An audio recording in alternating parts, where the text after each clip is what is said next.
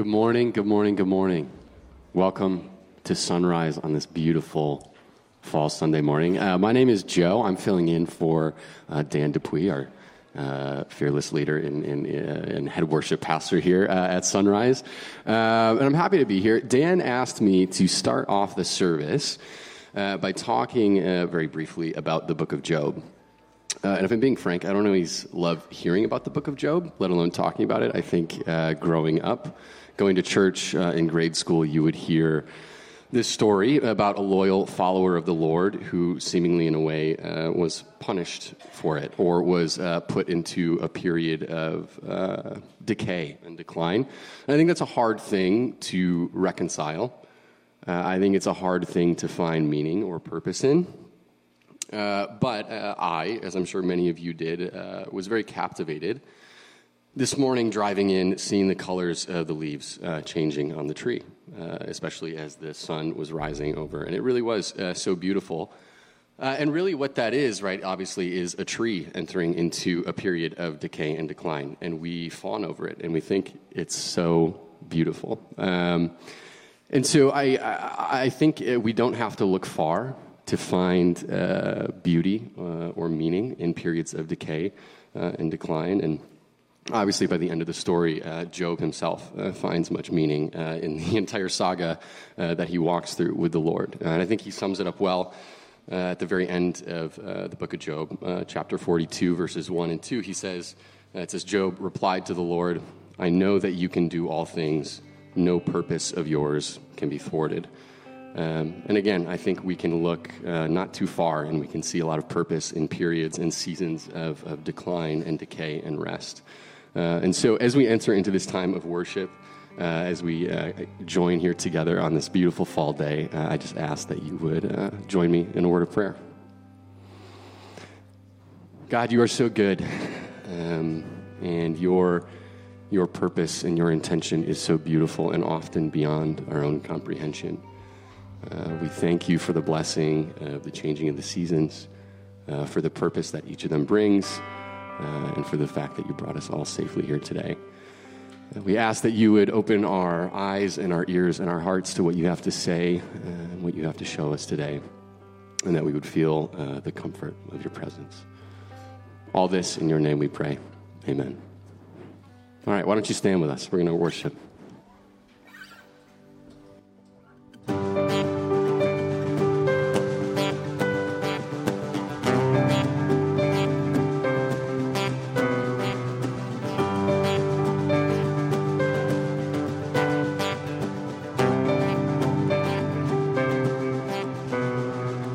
Just one word, you calm the storm that surrounds me.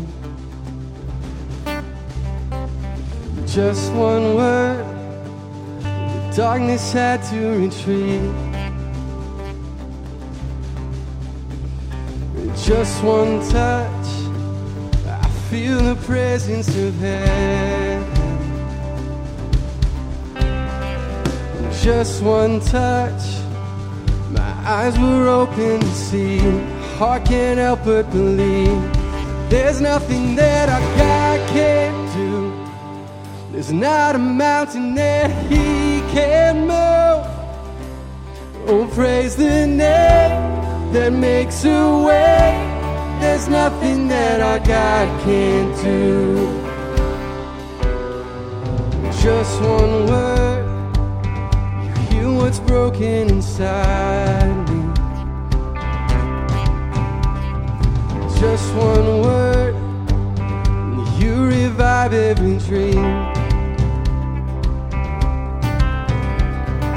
Just one touch, I feel the power of heaven. Just one touch, my eyes were open to see. Heart can't help but believe. There's nothing that our God can't do. There's not a mountain that he can't move. Oh, praise the name that makes a way. There's nothing that our God can't do. There's nothing that our God can't do.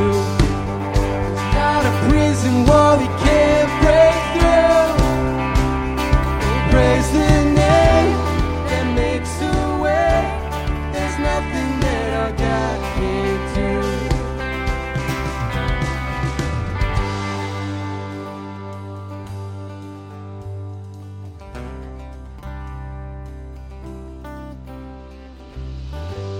I will believe for greater things. There's no power like the power of Jesus. Let faith arise, let all agree. There's no power like the power of Jesus. I will believe for greater things. There's no power like the power of Jesus. Let faith arise, let all agree. There's no power like the power of Jesus. I will believe for greater things. There's no power like the power of Jesus. Let faith arise, let all agree. There's no power like His power. There's nothing that our God can't do. There's not a mountain that He can't move. Praise the name that makes a way. There's nothing that our God can't do. There's nothing that our God can't do. There's not a prison wall He can't break through. Oh, praise the name that makes a way. There's nothing that our God can't do.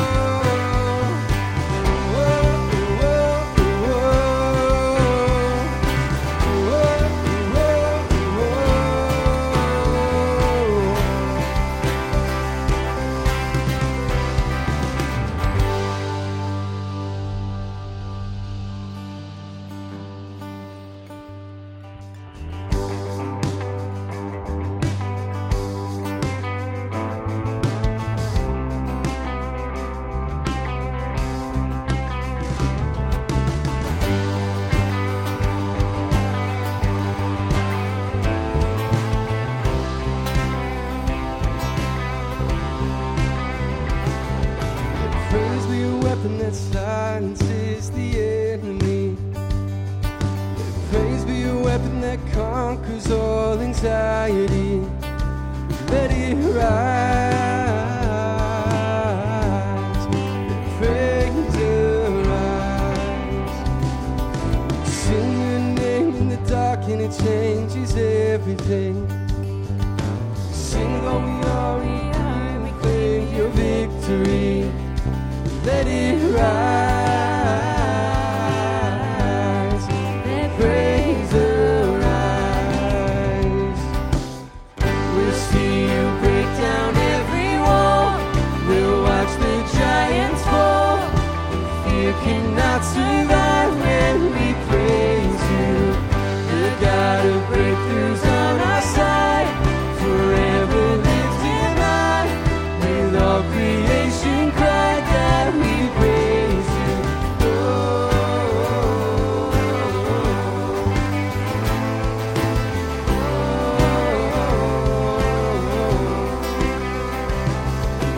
Faith be the song that overcomes the raging sea.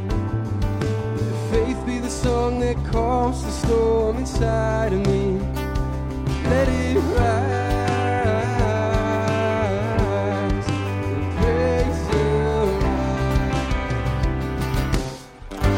See you break down every wall. We'll watch the giants fall. Fear cannot survive when we praise you. The God of breakthroughs on our side, forever lifted high. With all creation cry, God, we praise you.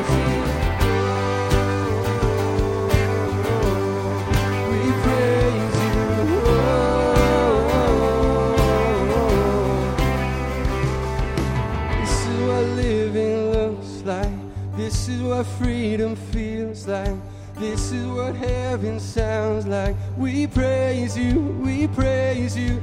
This is what living looks like. This is what freedom feels like. This is what heaven sounds like. We praise you, we praise you. This is what living looks like. This is what freedom feels like. This is what heaven sounds like. We praise you, we praise you. This is what living looks like. This is what freedom feels like. This is what heaven sounds like. We praise you, we praise. We'll see you break down every wall. We'll watch the giants fall. Fear cannot survive when we praise you. The God of breakthroughs on our side, forever lifted high. With all creation cry, God, we praise you. Oh, down every wall, we'll watch the giants fall. Fear cannot survive when we praise you. The God of breakthroughs on our side, forever lifted high. With all creation cry, God, we praise you. Oh, we praise you. Oh, we praise you. Oh, we praise you.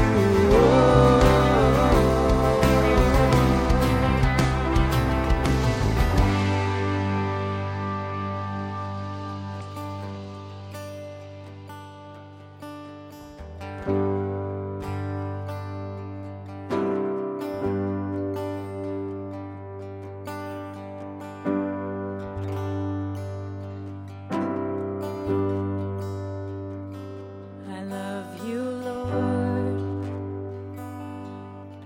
Oh, your mercy never fails me.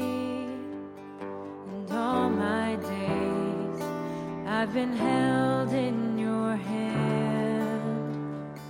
From the moment that I wake up until I lay my head, I will sing of the goodness of God. All my life you have been faithful. All my life you have been so, so good.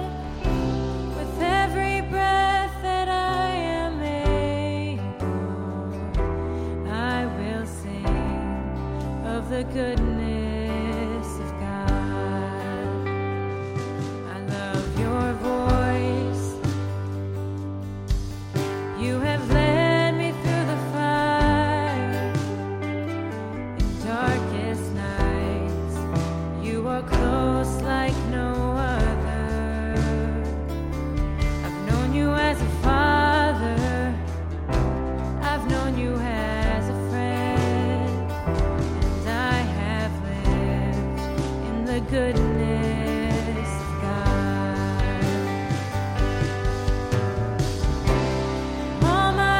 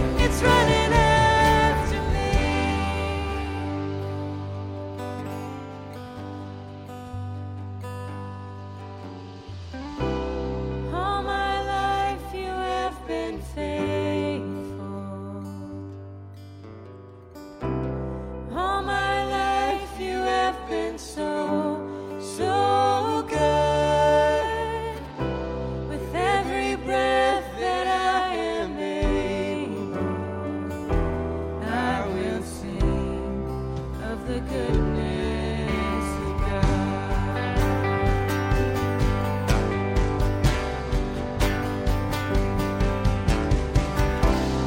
All my life you have been faithful. All my life you have been so good. With every breath that I am able, I will sing of the goodness of God. I will sing of the goodness of God.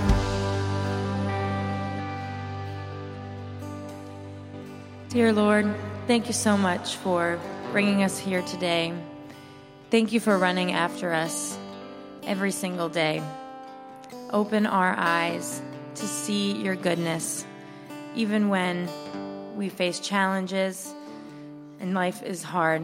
Open our eyes to see that you are good every day. We love you.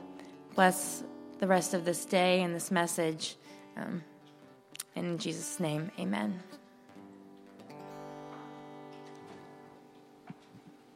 Thank you, worship team. Good morning, everybody. Excellent. So we had a great chili cook-off last night, and the kids brought all the sweets. It was awesome. But in terms of chili, if you're a little too close to your neighbor, you can move during the meet and greet. We'll understand. So, all right.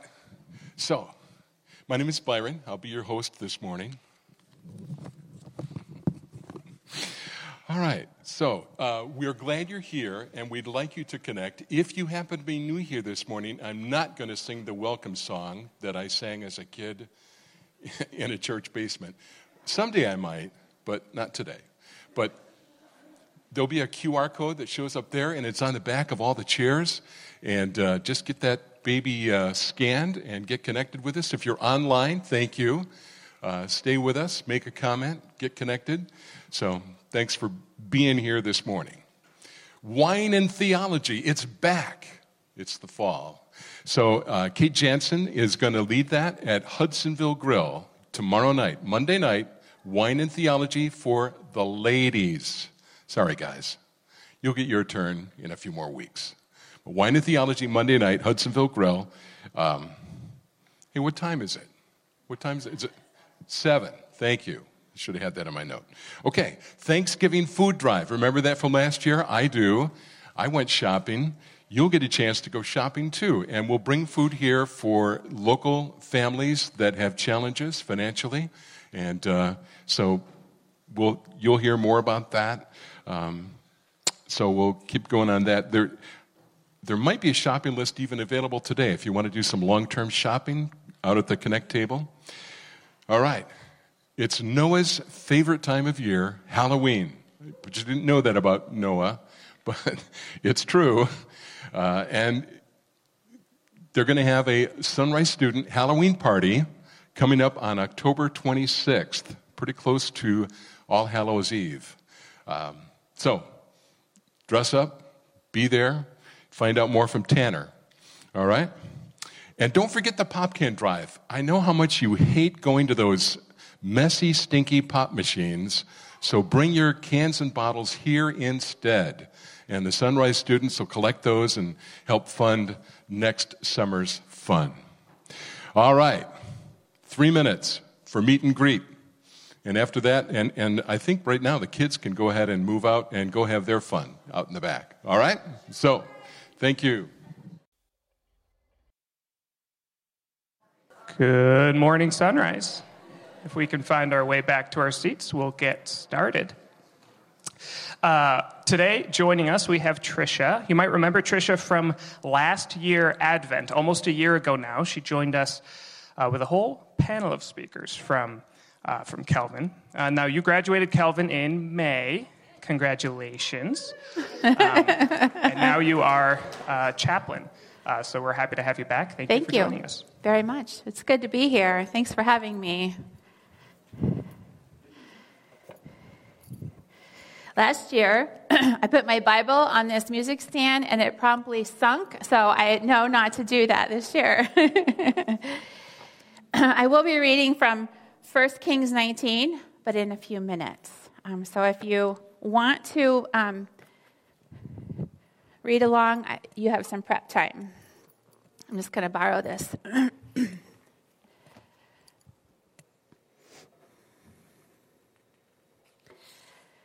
Let's just begin with a word of prayer. Lord, to whom shall we go?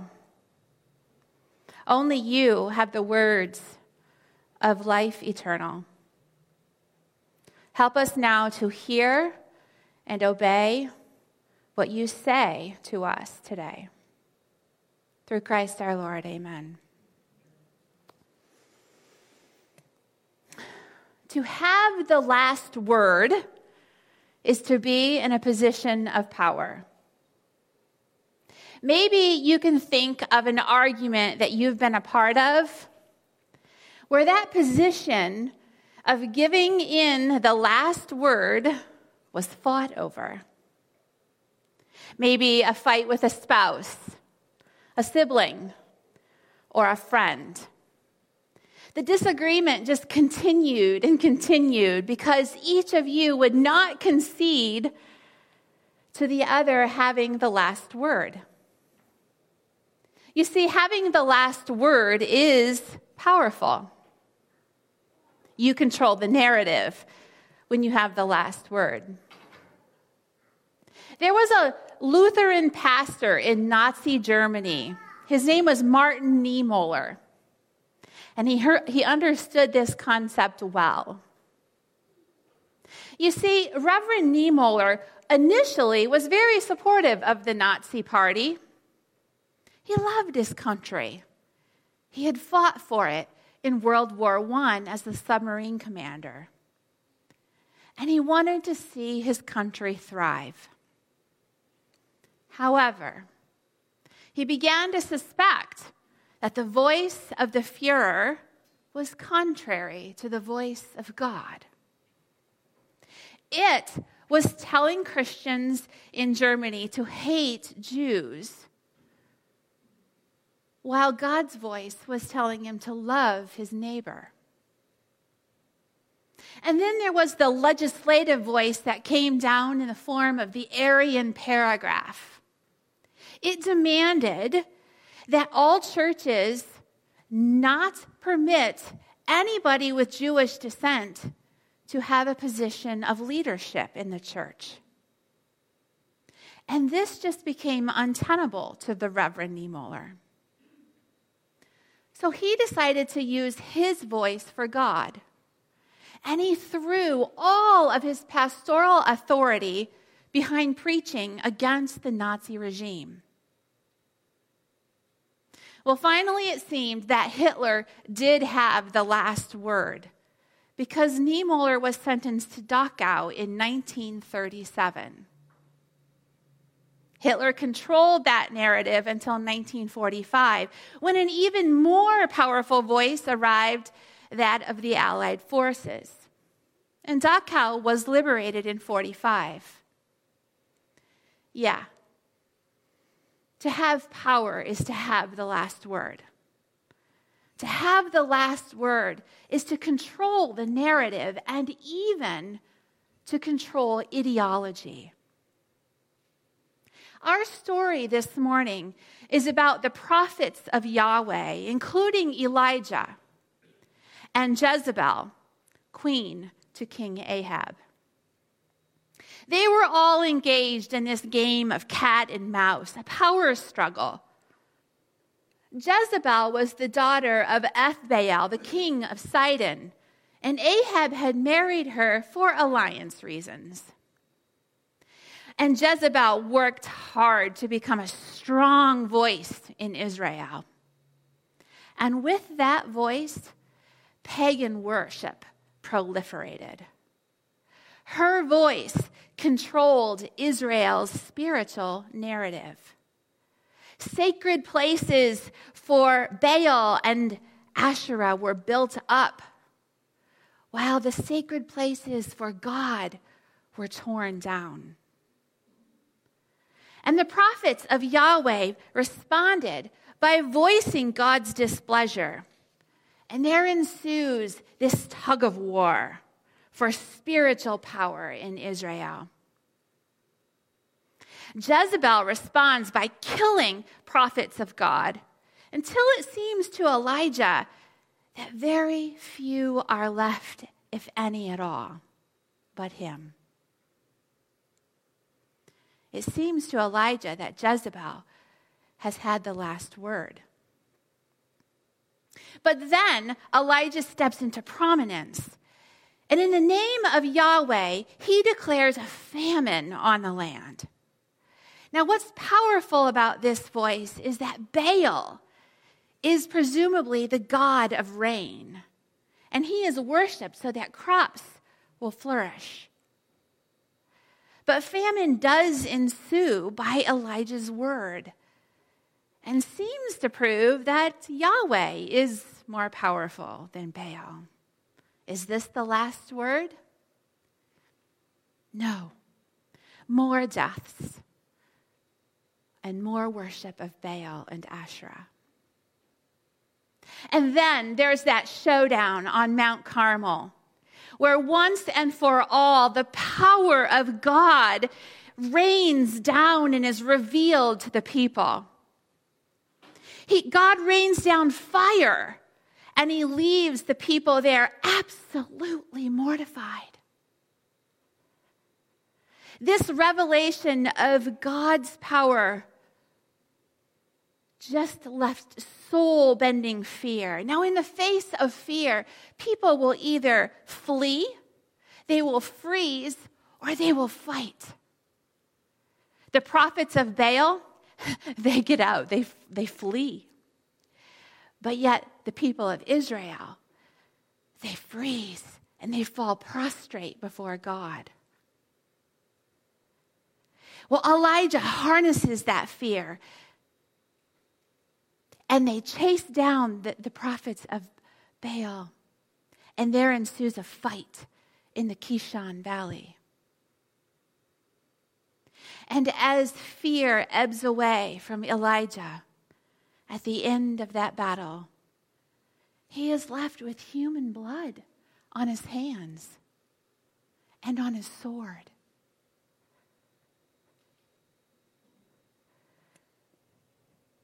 Is this the final word? Elijah must have thought that the spiritual power struggle was over, because he calls off that famine.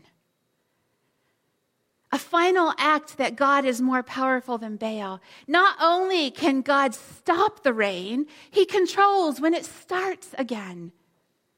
And I imagine that the boom heard in those thunderclouds must have sounded like the triumphant boom! Take that! Oh, the sweet final word. But then Elijah learns that Jezebel has not conceded the final word.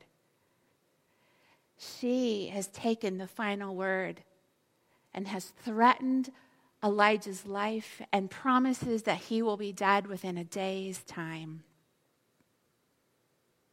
Emotionally spent, he senses his vulnerability and he flees, completely exposed and alone, gripped with fear again. He flees this time. He becomes a refugee from his own country. Sustained by nourishment from God, he runs all the way to Mount Horeb, the mountain of God, hoping for a word from God. And here's where we pick up our reading today.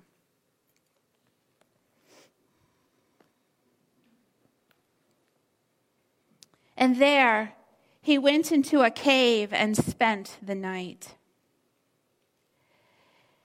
And the word of the Lord came to him. What are you doing here, Elijah? And he replied, I have been very zealous for the Lord God Almighty. The Israelites have rejected your covenant, torn down your altars, and put your prophets to death with the sword. I am the only one left, and now they are trying to kill me too. And the Lord said, go out and stand on the mountain in the presence of the Lord, for the Lord is about to pass by. And then a great and powerful wind tore the mountains apart and shattered the rocks before the Lord. But the Lord was not in the wind. And after the wind, there was an earthquake. But the Lord was not in the earthquake. And after the earthquake came a fire. But the Lord was not in the fire. And after the fire came a gentle whisper. And when Elijah heard it, he pulled his cloak over his face, and he went out and stood at the mouth of the cave. And then a voice said to him, what are you doing here, Elijah? And he replied, I have been very zealous for the Lord God Almighty. The Israelites have rejected your covenant, torn down your altars, and put your prophets to death with the sword, and I am the only one left, and now they are trying to kill me too. The Lord said to him, go back the way you came, and go to the desert of Damascus. When you get there, anoint Hazael king over Aram. Also anoint Jehu, son of Nimshi, king over Israel. And anoint Elisha, son of Shaphat, from Abel Meholah, to succeed you as prophet. Jehu will put to death any who escape the sword of Hazael, and Elisha will put to death any who escape the sword of Jehu. Yet I reserve 7,000 in Israel, all whose knees have not bowed down to Baal, and whose mouths have not kissed him.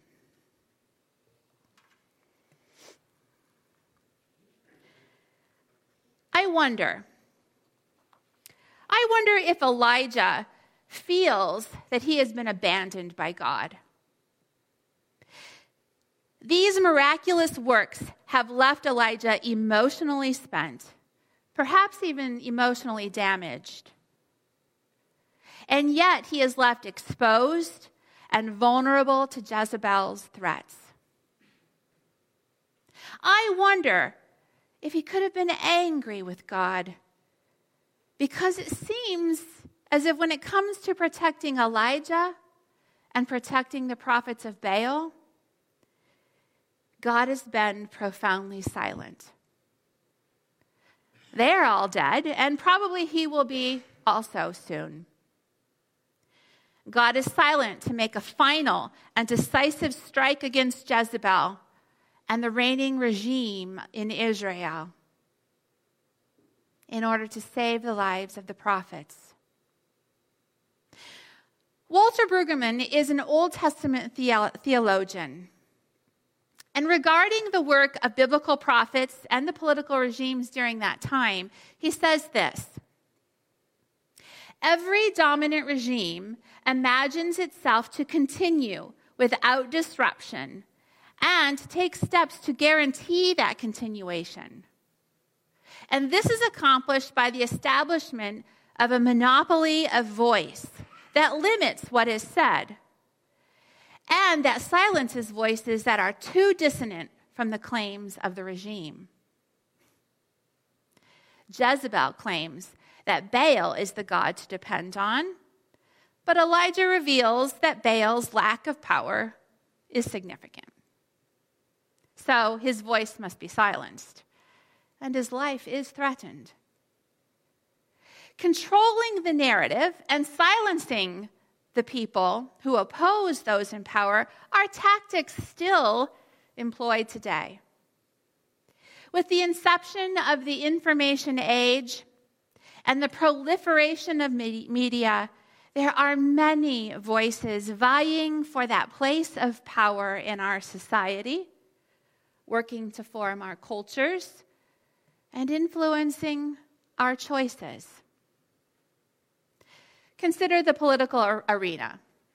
Perhaps you've recently watched the gubernatorial debate. It's interesting that in the debate format, efforts are taken to level that playing field for the last word. In debate, care is taken to equalize the voices by regulating who speaks, when they speak, and for how long they speak. There are opening statements, the answers, the rebuttals, and the final responses. The candidates' voices are attempting to control the narrative and promote their ideology.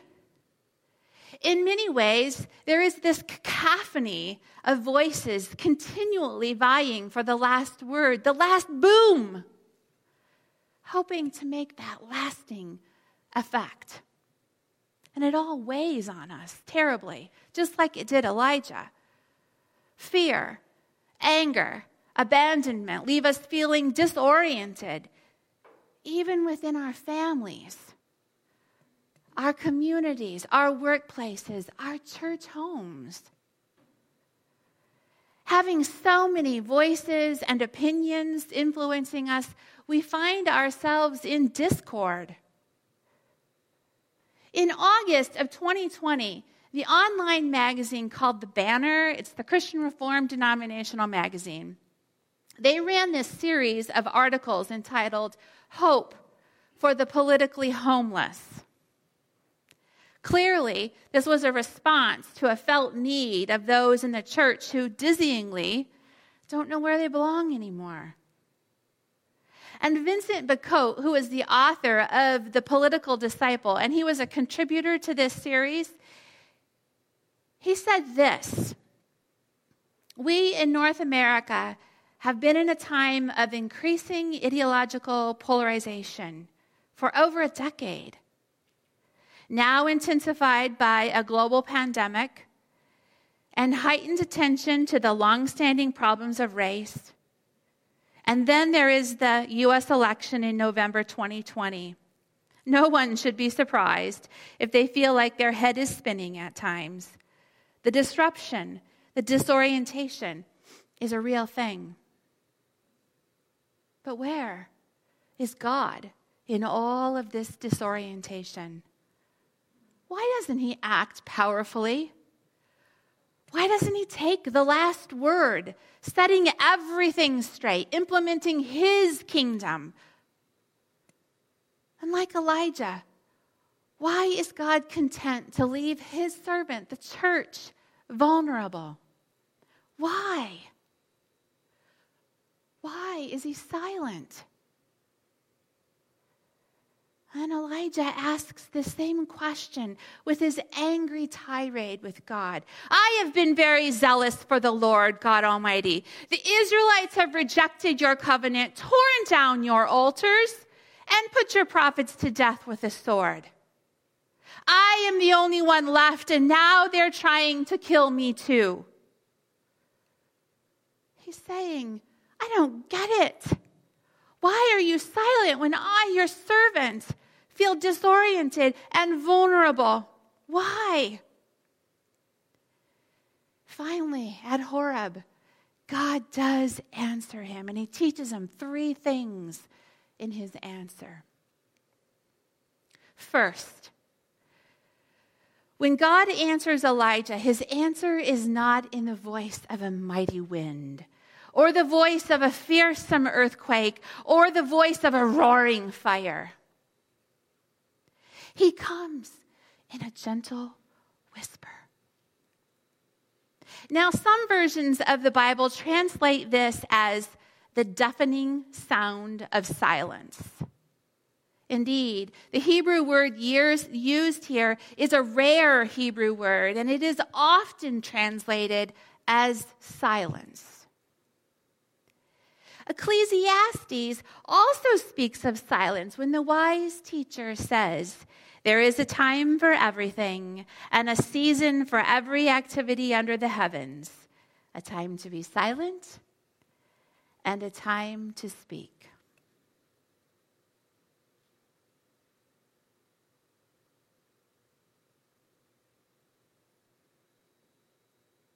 But we don't like silence.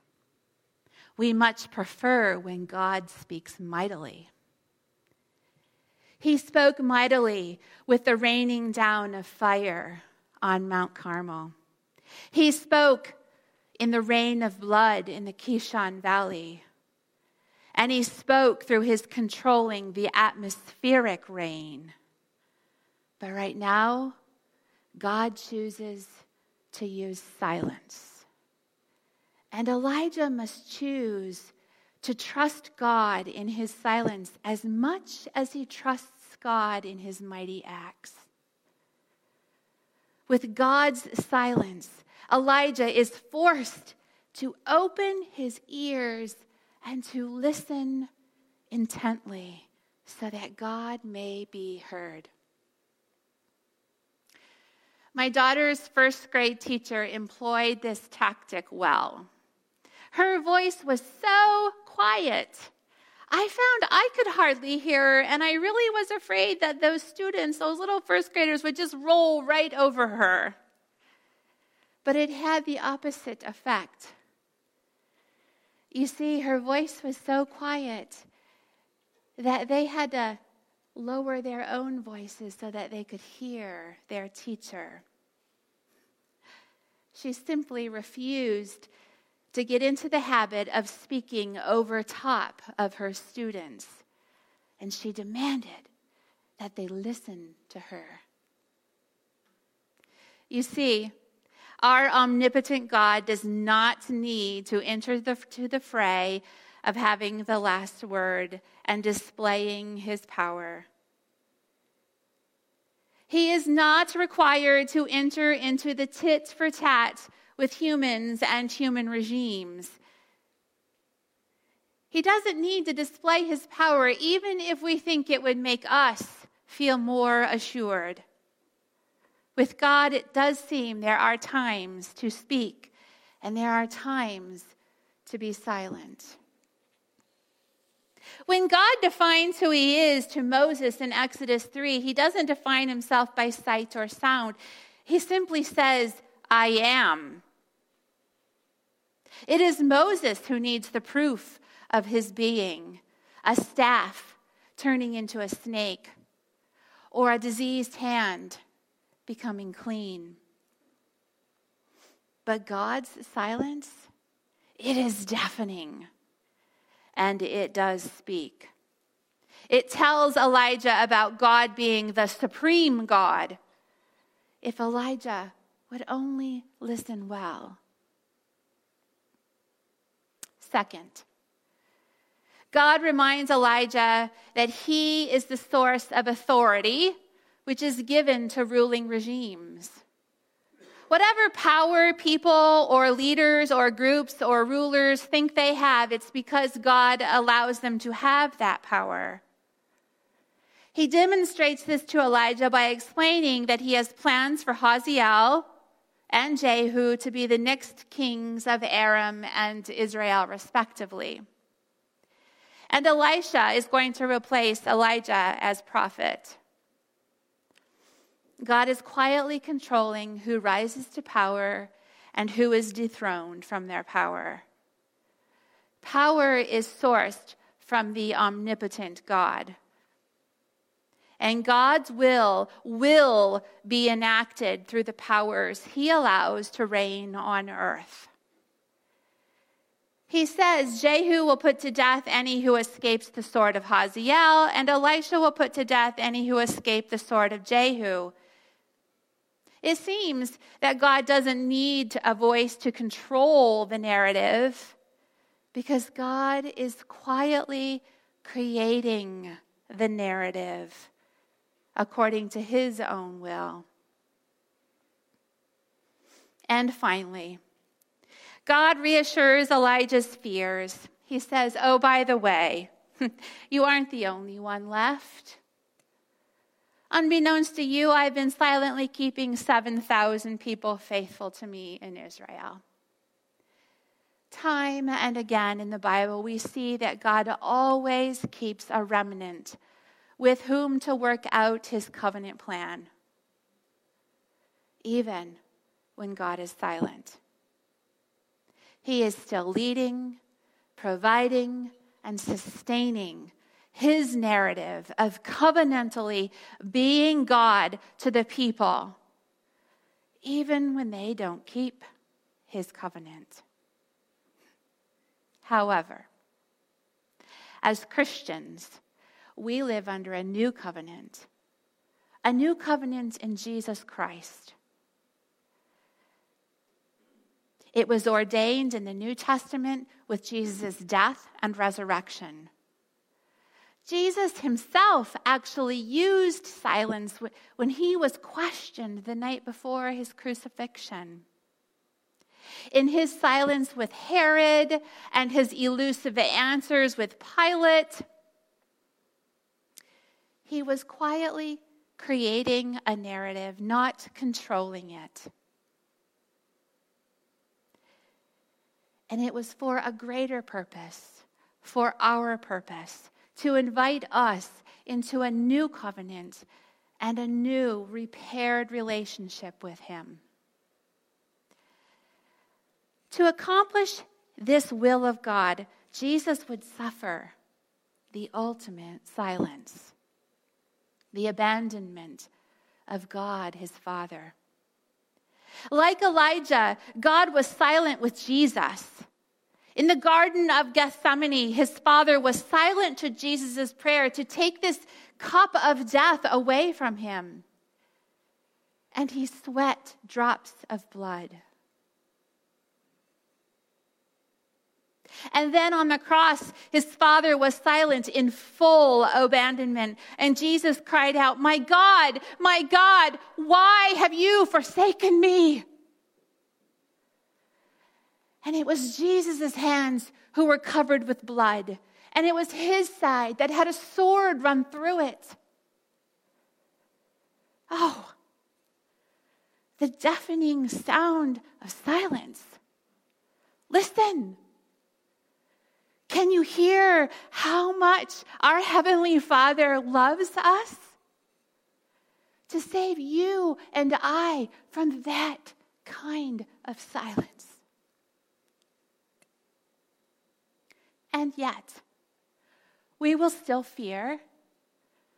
We may even still feel abandoned by God. Why must we continue feeling alone and disoriented and unwanted? Because God is telling us, listen. It's time to listen. We can be confident that God is omnipotent and omniscient and faithful, even in silence. We can be confident that he is creating the narrative of his kingdom of God. So listen to what he is doing and what he is allowing right now. It is for his purpose somehow.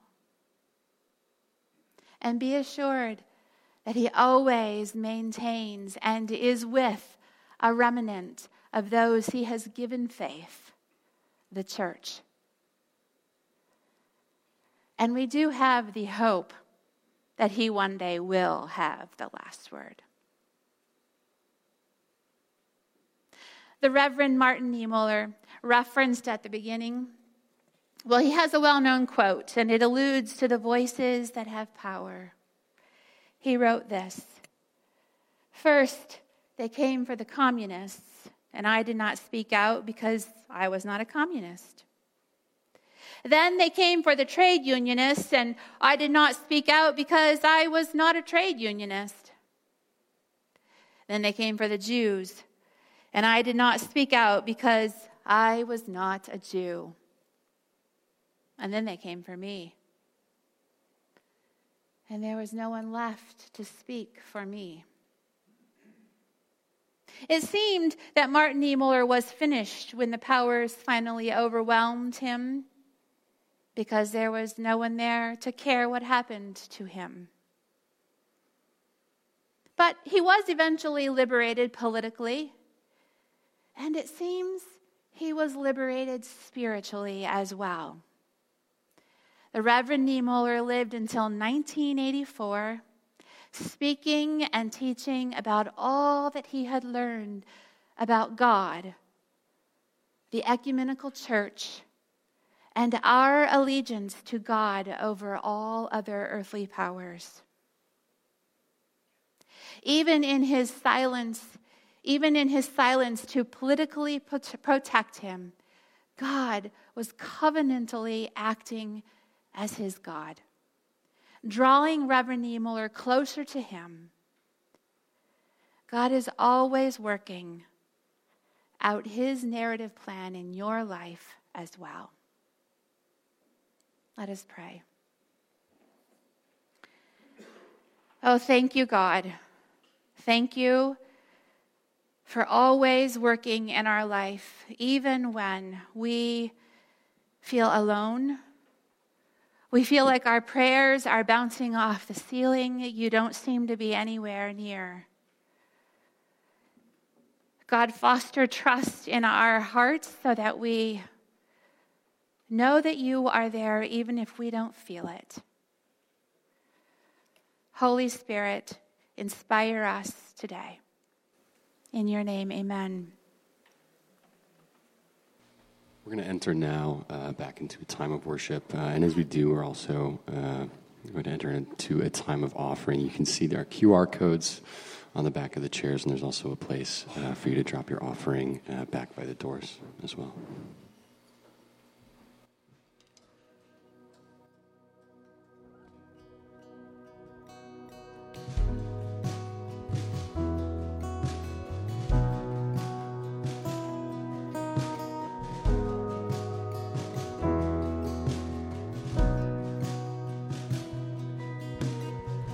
There's a grace when the heart is under fire. Another way when the walls are closing in. When I look at the space between where I used to be and this reckoning, I know I will never be alone. There was another in the fire, standing next to me. There was another in the waters, holding back the sea. Should I ever need reminding, now I've been set free. There is a cross that bears the burden, and another died for me. There is another in the fire. Why don't you stand with us?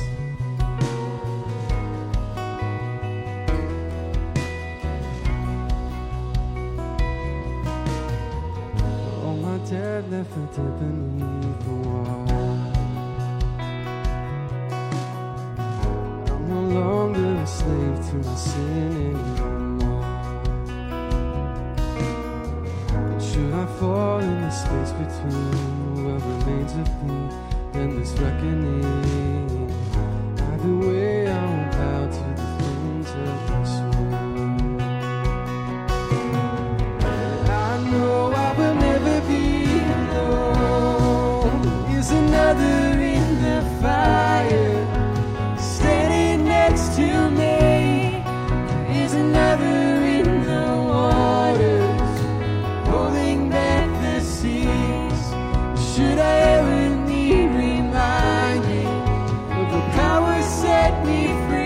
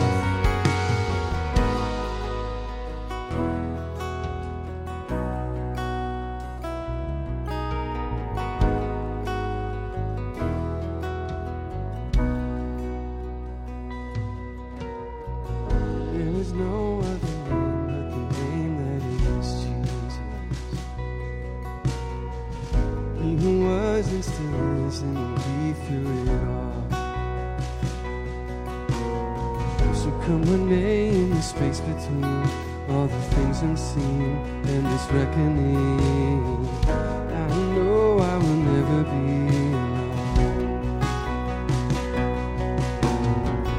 I know I will never be alone. There'll be another in the fire, standing next to me. There'll be another in the waters, holding back the seas. Should I ever need reminding how good you've been to me? I count the joy from every battle, 'cause I know that's where you'll be. And I can see the light in the darkness as the darkness passes away. And I can hear the roar of the heavens as the space between wasted. And I can feel the ground shake beneath us as the prison walls cave in. Nothing stands between us. Nothing stands between us. Another in the fire, standing next to me. Be another in the water, holding back the seas. Should I ever need reminding how good you've been to me? I count the joy from every battle, 'cause I know that's where you'll be. I count the joy from every battle, 'cause I know that's where you'll be. I count the joy from every battle, 'cause I know that's where you'll be.